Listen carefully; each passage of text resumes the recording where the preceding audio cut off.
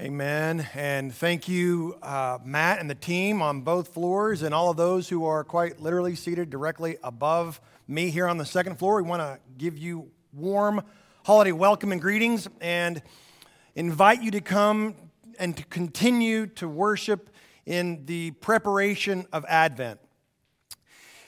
It's beginning to look a lot like Christmas. I think more than most Christmases or Advent seasons I can remember in recent memory, this Advent season feels a little bit different than most others. It feels like the days are somewhat unique, and we could all go through and discuss and describe why these days are a little bit stranger than perhaps other Advent seasons that you and I have enjoyed and experienced previously. Nonetheless, we find ourselves in the liturgical church calendar in the Advent season, preparing for Christmas. And if you've been moving around at all in the city of Tyler, you will notice that virtually everybody with a pulse is moving around hurriedly, trying to get something done as though that is the new justification. How's it going? Well, I'm busy. The busier I am, the more righteous I am, or so we somehow seem to think in our flesh. And there's a whole lot of hurrying around, and as Joshua mentioned earlier as he was lighting the Advent candle, a lot of hustling and bustling. And the reality is there's also an angst, an anxiety, an unsettledness. There's a fear and a futility. Well, one of the things that I want to share with us this morning goes very simply like this, that Christmas is God's invasion and intervention into human futility and fear so that man can again have peace with God. That's not often how we think of Christmas in the Advent season. We think of it as a destination, a goal, an end point that we get to where we can finally go, fat pants, fireplaces, and fudge. But no, Christmas is the invasion, the intrusion, the intervention into the fear and futility of man so that man can again have peace with God. Here's what I want to say as directly as I possibly can. It's our big idea for the morning as we continue in our Advent sermon series through this month of December. It's our big idea, and it goes like this. Christmas is the end of fear. And I think perhaps now, more than in recent years, I can't say forever, but we need to be reminded of that Christmas is the end of fear. I saw someone recently say, this has been the craziest year ever unless you were alive at any other point in history. Because there's always been crazy, horrible, atrocious things going on in human history. Exactly. And into that mess comes the vulnerable Son of God. Now, last week we looked at Matthew chapter 1 and the section of Matthew's telling of the coming of the Christ. And Matthew's thrust, his theme, is that Jesus is the rightful king of the Jews. Next week, we're going to look at John chapter 1, but this morning, we're going to turn to a very familiar passage. It's in Luke chapter 2. Luke trying to convey to us, this great physician and historian, that Jesus is the rightful Son of Man, the Lord and the commander of the host of the armies of heaven. It's a familiar passage, and unfortunately, sometimes familiarity can breed contempt. I don't know that I've ever gone through a Christmas season where Luke chapter 2 was not in some way articulated, either in a family setting, at a Christmas Eve service at church, or even perhaps Linus standing there with his blanket, reciting Luke chapter 2. So it's a familiar passage, but I will confess to you this week in preparation, I have been rocked all over again by the wonder and the grandeur of this passage. We're going to study rather efficiently this morning Luke chapter 2, verses 1 through 20. Now, you've already heard the second portion of this passage read this morning as we lit the Advent candle. So I'm going to walk through this fairly efficiently. Luke chapter 2, beginning in verse 1. Luke writes, "In those days, a decree went out from Caesar Augustus that all the world should be registered." In those days. Perhaps you've heard this story read or taught, maybe even preached. In those days is one of the most significant pivots of the entire Christmas story. In those days. Well, what days? What does he mean? We forget the tragedy and the travesty that man in those days does not have peace with God. They are at enmity. They are at war. They are at strife. There is conflict. There is collision between God and man that was made in his image. It's horrible. Adam and Eve are kicked out of the garden. And we're told that cherubim with flaming swords guard the access and the entrance because man can no longer have peace with God. It's finished. And yet God says, I will myself at some point enter in and bridge that gap. I will breach the distance. The patriarchs come in Genesis chapter 12, and we have the nation of Israel that is born, but they persistently fall and fail. Finally, by the time we get to the last prophet of the Old Testament, it's Malachi. And the Old Testament ends with this: curse, destruction. Because man does not have peace with God. And God begins to be silent for 4 centuries. And the last thing he says in the Old Testament is, I will send one, lest I wipe out the earth. Again, a flicker of hope. I will send the one on that great and awesome or terrible day of the Lord. I will send one. And for 4 centuries, God is silent. And a lot changes in those 400 years. The Persian Empire is sovereign at the end of Malachi's ministry. And then comes the Greeks. Alexander the Great brings in Hellenization. And then they're defeated. And Rome is the superpower. Julius Caesar has risen. He's united the empire, the Roman lake that is the Mediterranean Sea. And now his adopted nephew, Caesar Augustus, Octavian, is the king of the world who bears the title Caesar Augustus, Savior of the world, who has instituted and implemented the Pax Romana, literally the Roman peace. There is no war in the empire at this time. And that's great news. Unless, of course, you happen to not be Roman. At which point, there are heavy, burdensome, powerful, and corrupt leaders instituting taxation on you. And it is an egregious time. You are occupied, you are invaded. In those days, it was not beginning to feel a lot like Christmas. Perhaps we can relate and insert ourselves somewhat into the text. This was the first registration when Quirinius was governor of Syria, except that he wasn't. That's an errant translation. It should probably say before Quirinius was governor of Syria. We know when he was governor of Syria, it was not during the birth of Christ. So this is a little bit of an English translation. Oopsie. It should be before Quirinius was governor of Syria. Doesn't affect the doctrine at all. Don't get wrapped around the axle on that guy. Verse 3, and all went to be registered, each to his own town. You see, Caesar Augustus is king of the world. And as all human governments do, they seek to bolster and to build their empire. And they almost always exclusively, every government does so at the expense and the cost of the citizenry. And so this emperor, this savior of the world, imposes a tax that will fill his coffers so that he can continue to reign. What does that convey? That it's somewhat in question. And everybody in this region of Palestine has to return to their city of origin to be registered. Verse 4, and Joseph also went up from Galilee, from the town of Nazareth to Judea, to the city of David, which is called Bethlehem. Why? Because he was of the house and lineage of David. Caesar Augustus sits in his throne room in Rome thinking that he's governing the world. But all along, God is pulling every single string. See, they all had to go to their native place of origin. Mary was not actually of the tribe of David and did not have to go. Well, she was from Judah, but she did not have to go. But we know that they understood that she was going to be born during this time. And so she goes, very pregnant, and walks the 4 days that it takes to get from Nazareth all the way down to Bethlehem. What an inconvenience, by the way.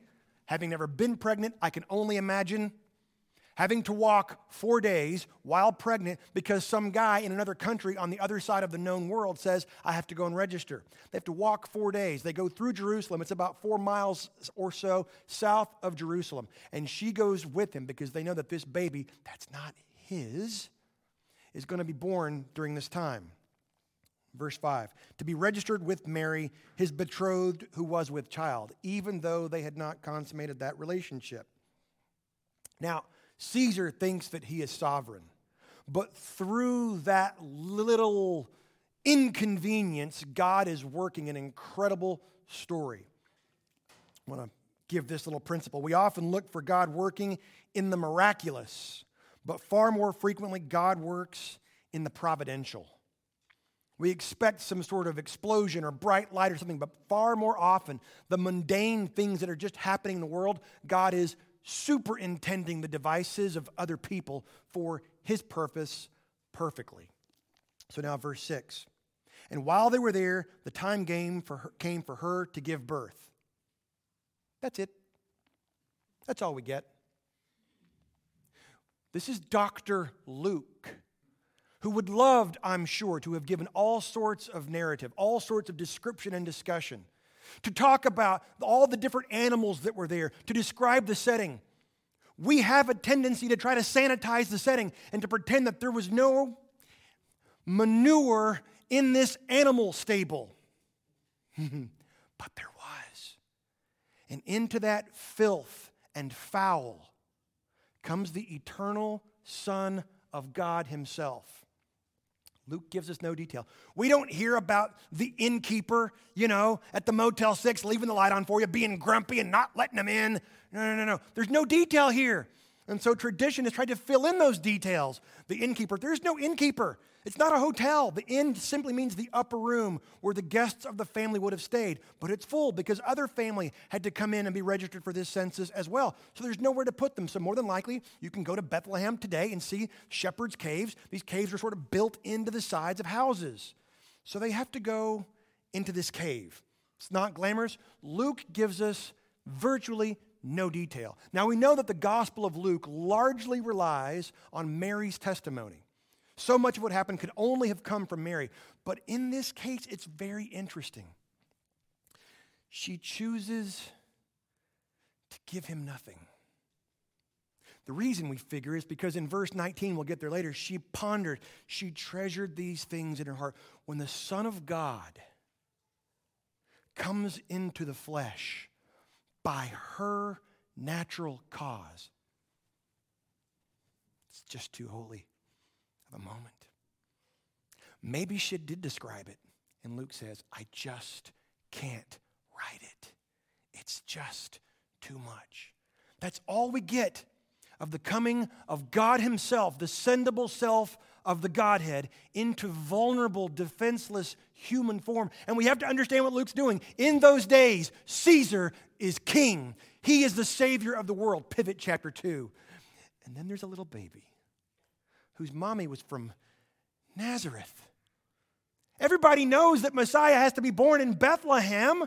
It's Micah chapter 5, verse 2. We talked about it last week. Why wouldn't God just have some girl from Bethlehem be the bearer of the Messiah? Because Caesar Augustus thinks he's sovereign. But God is actually controlling all of the cosmos. And he's going to use this little Galilean backwater girl hick from the sticks and march her all the way down south to Bethlehem to demonstrate that he alone will get the glory. It's incredibly inconvenient for Joseph and Mary. It's a scandal for him to show up in Bethlehem with a woman who's pregnant and he's not married. It's going to have to require of them that they get new jobs, new employ, new relationships, reacquaint themselves with distant family. In fact, ultimately, they're going to have to go to Egypt. I don't know how bad your birth process was, ladies. I'm guessing you didn't have to go to Egypt immediately thereafter. Which brings up an important principle. What we view as an inconvenience, God frequently uses to point other people to Christ. So I'm speaking to myself. Be hesitant when your first impulse and reflex is to complain about your circumstance. There's a very good chance God is putting you in position to point someone else to the Savior. Shh. My wife has wisely put on our refrigerator door, have you prayed about it as much as you've talked about it? Short answer, no. Long answer, not yet. Longer answer, perhaps one day I will. We're getting there. Verse 7, and she gave birth to her firstborn son, and wrapped him in swaddling cloths and laid him in a manger, because there was no place for them in the inn. That's where she had to put him. Why? Because there was no place. Why? Because that room was already full. Why? Because Caesar had decreed a census. Or so it seems. Let's continue. Verse 8. Record scratch moment. And in the same region there were shepherds out in the field. Who cares about shepherds? We're talking about the coming of the Christ. Well, in that same region there were shepherds out in the field, keeping watch over their flock by night. It's the dark of the dark, the night of the night. And an angel of the Lord appeared to them. Now, I'll tell you, I've had the opportunity on multiple occasions to be in that part of the world, both in Israel and in Jordan and in Egypt.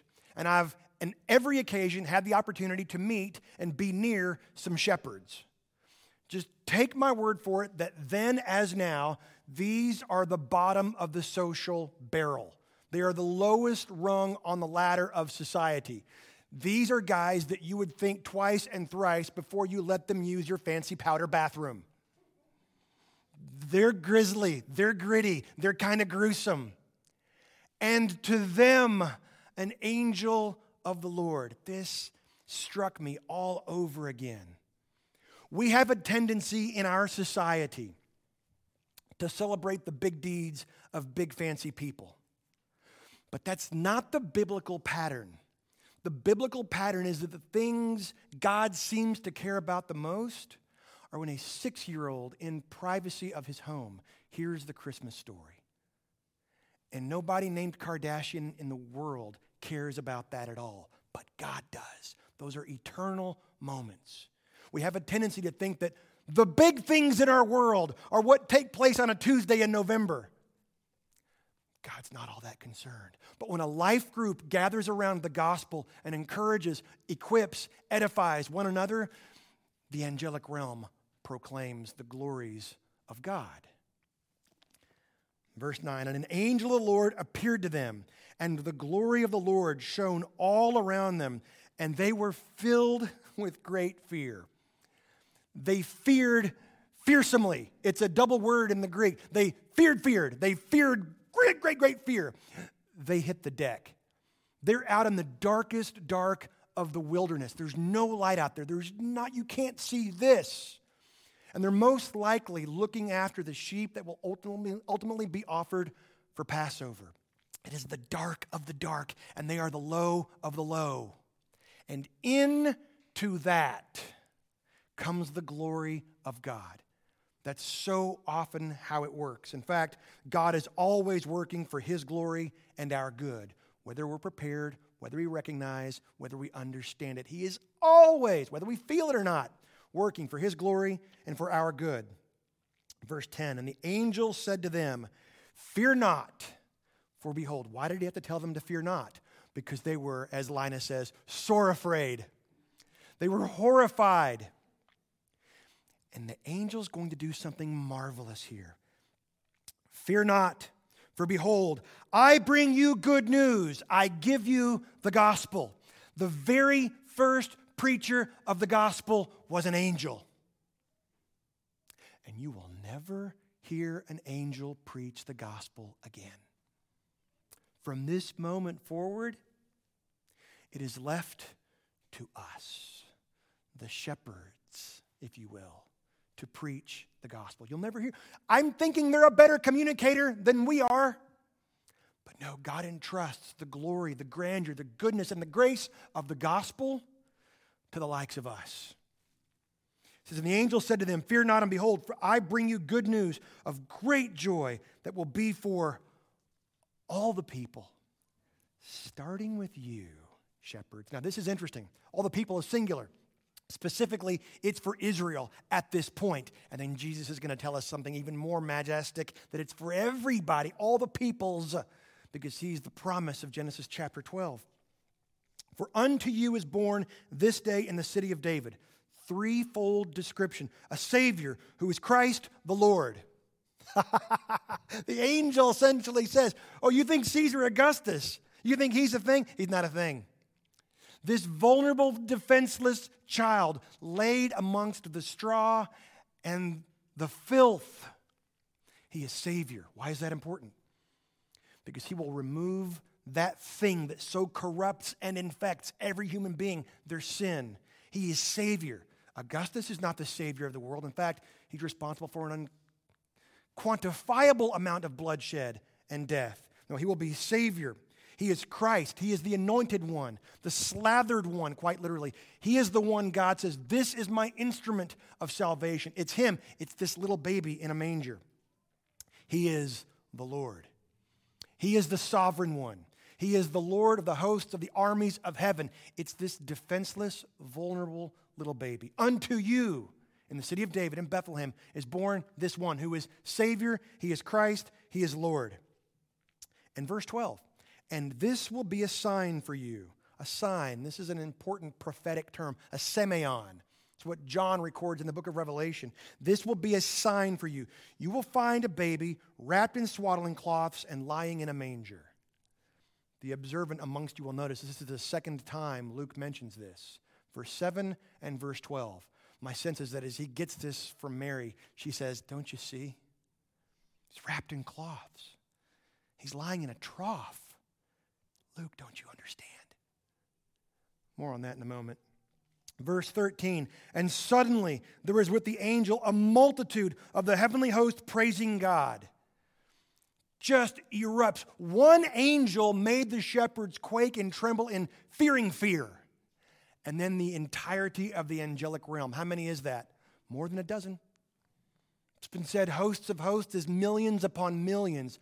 Explode in the night sky. And they are saying, glory to God in the highest, and on earth peace among those with whom he is pleased. Please, I implore you, please, I beg you, note the order of the angelic proclamation. Glory to God and peace on earth.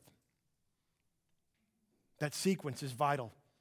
There will be no peace on earth until glory is given to God. All of the other strivings, all of the other efforts and musings and schemes and things that we attempt, all the rebellions we posit, there will be no peace on earth until glory is given to God. And by the way, that's the gospel. Glory to God in the highest, and on earth peace among those with whom he is pleased. When the angels went away from them into heaven. I love this imagery. There the shepherds are minding their own filthy business. Boom! One angel shows up and they fear with great fear. And then the entirety of them just explode on the scene. And then you sort of get the idea that the angels themselves, they just sort of slowly trickle away. They don't want to go.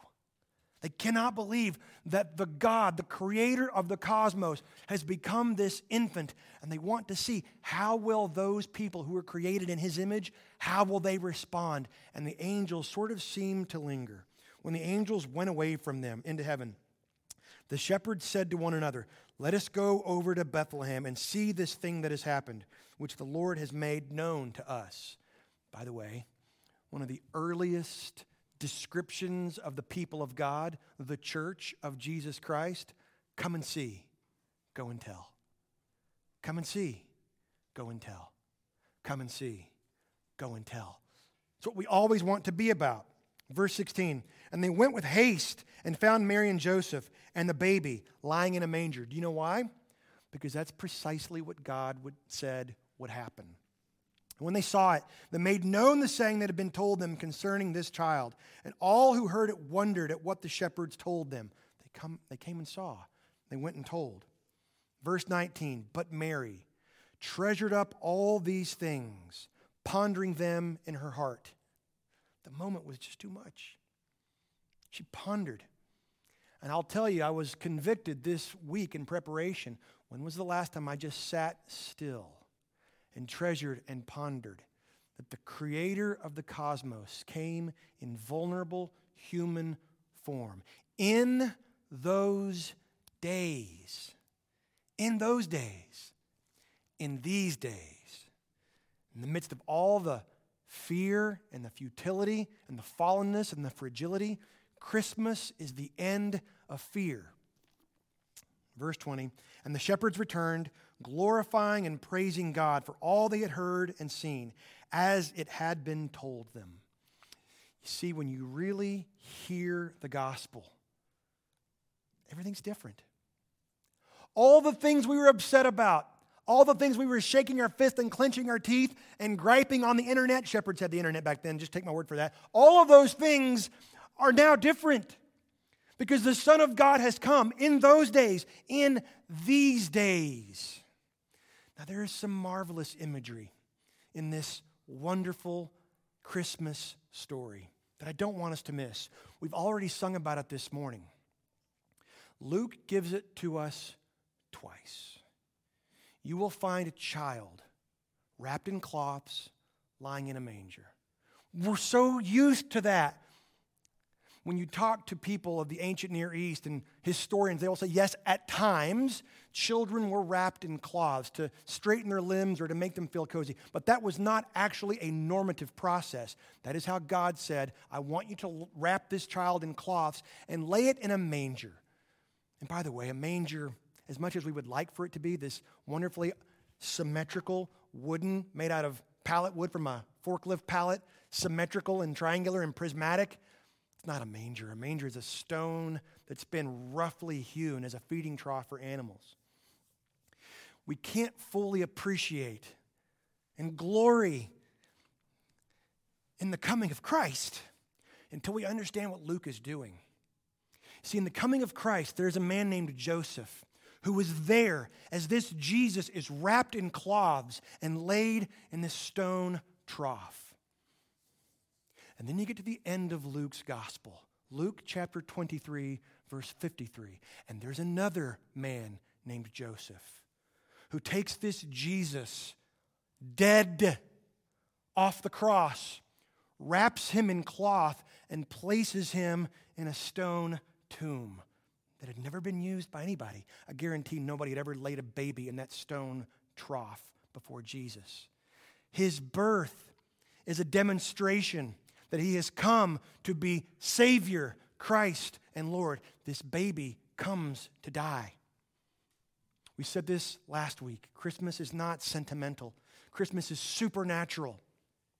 When we ponder the coming of Christ at Advent, I hope and pray and eagerly anticipate and expect that all of us will stop and go, this baby was laid as a foreshadowing, as a foretelling. He was going to die, wrapped in cloths, placed in a stone compartment. Because he is Christ, he is Savior, he is Lord. Now listen, there's a lot going on in our world.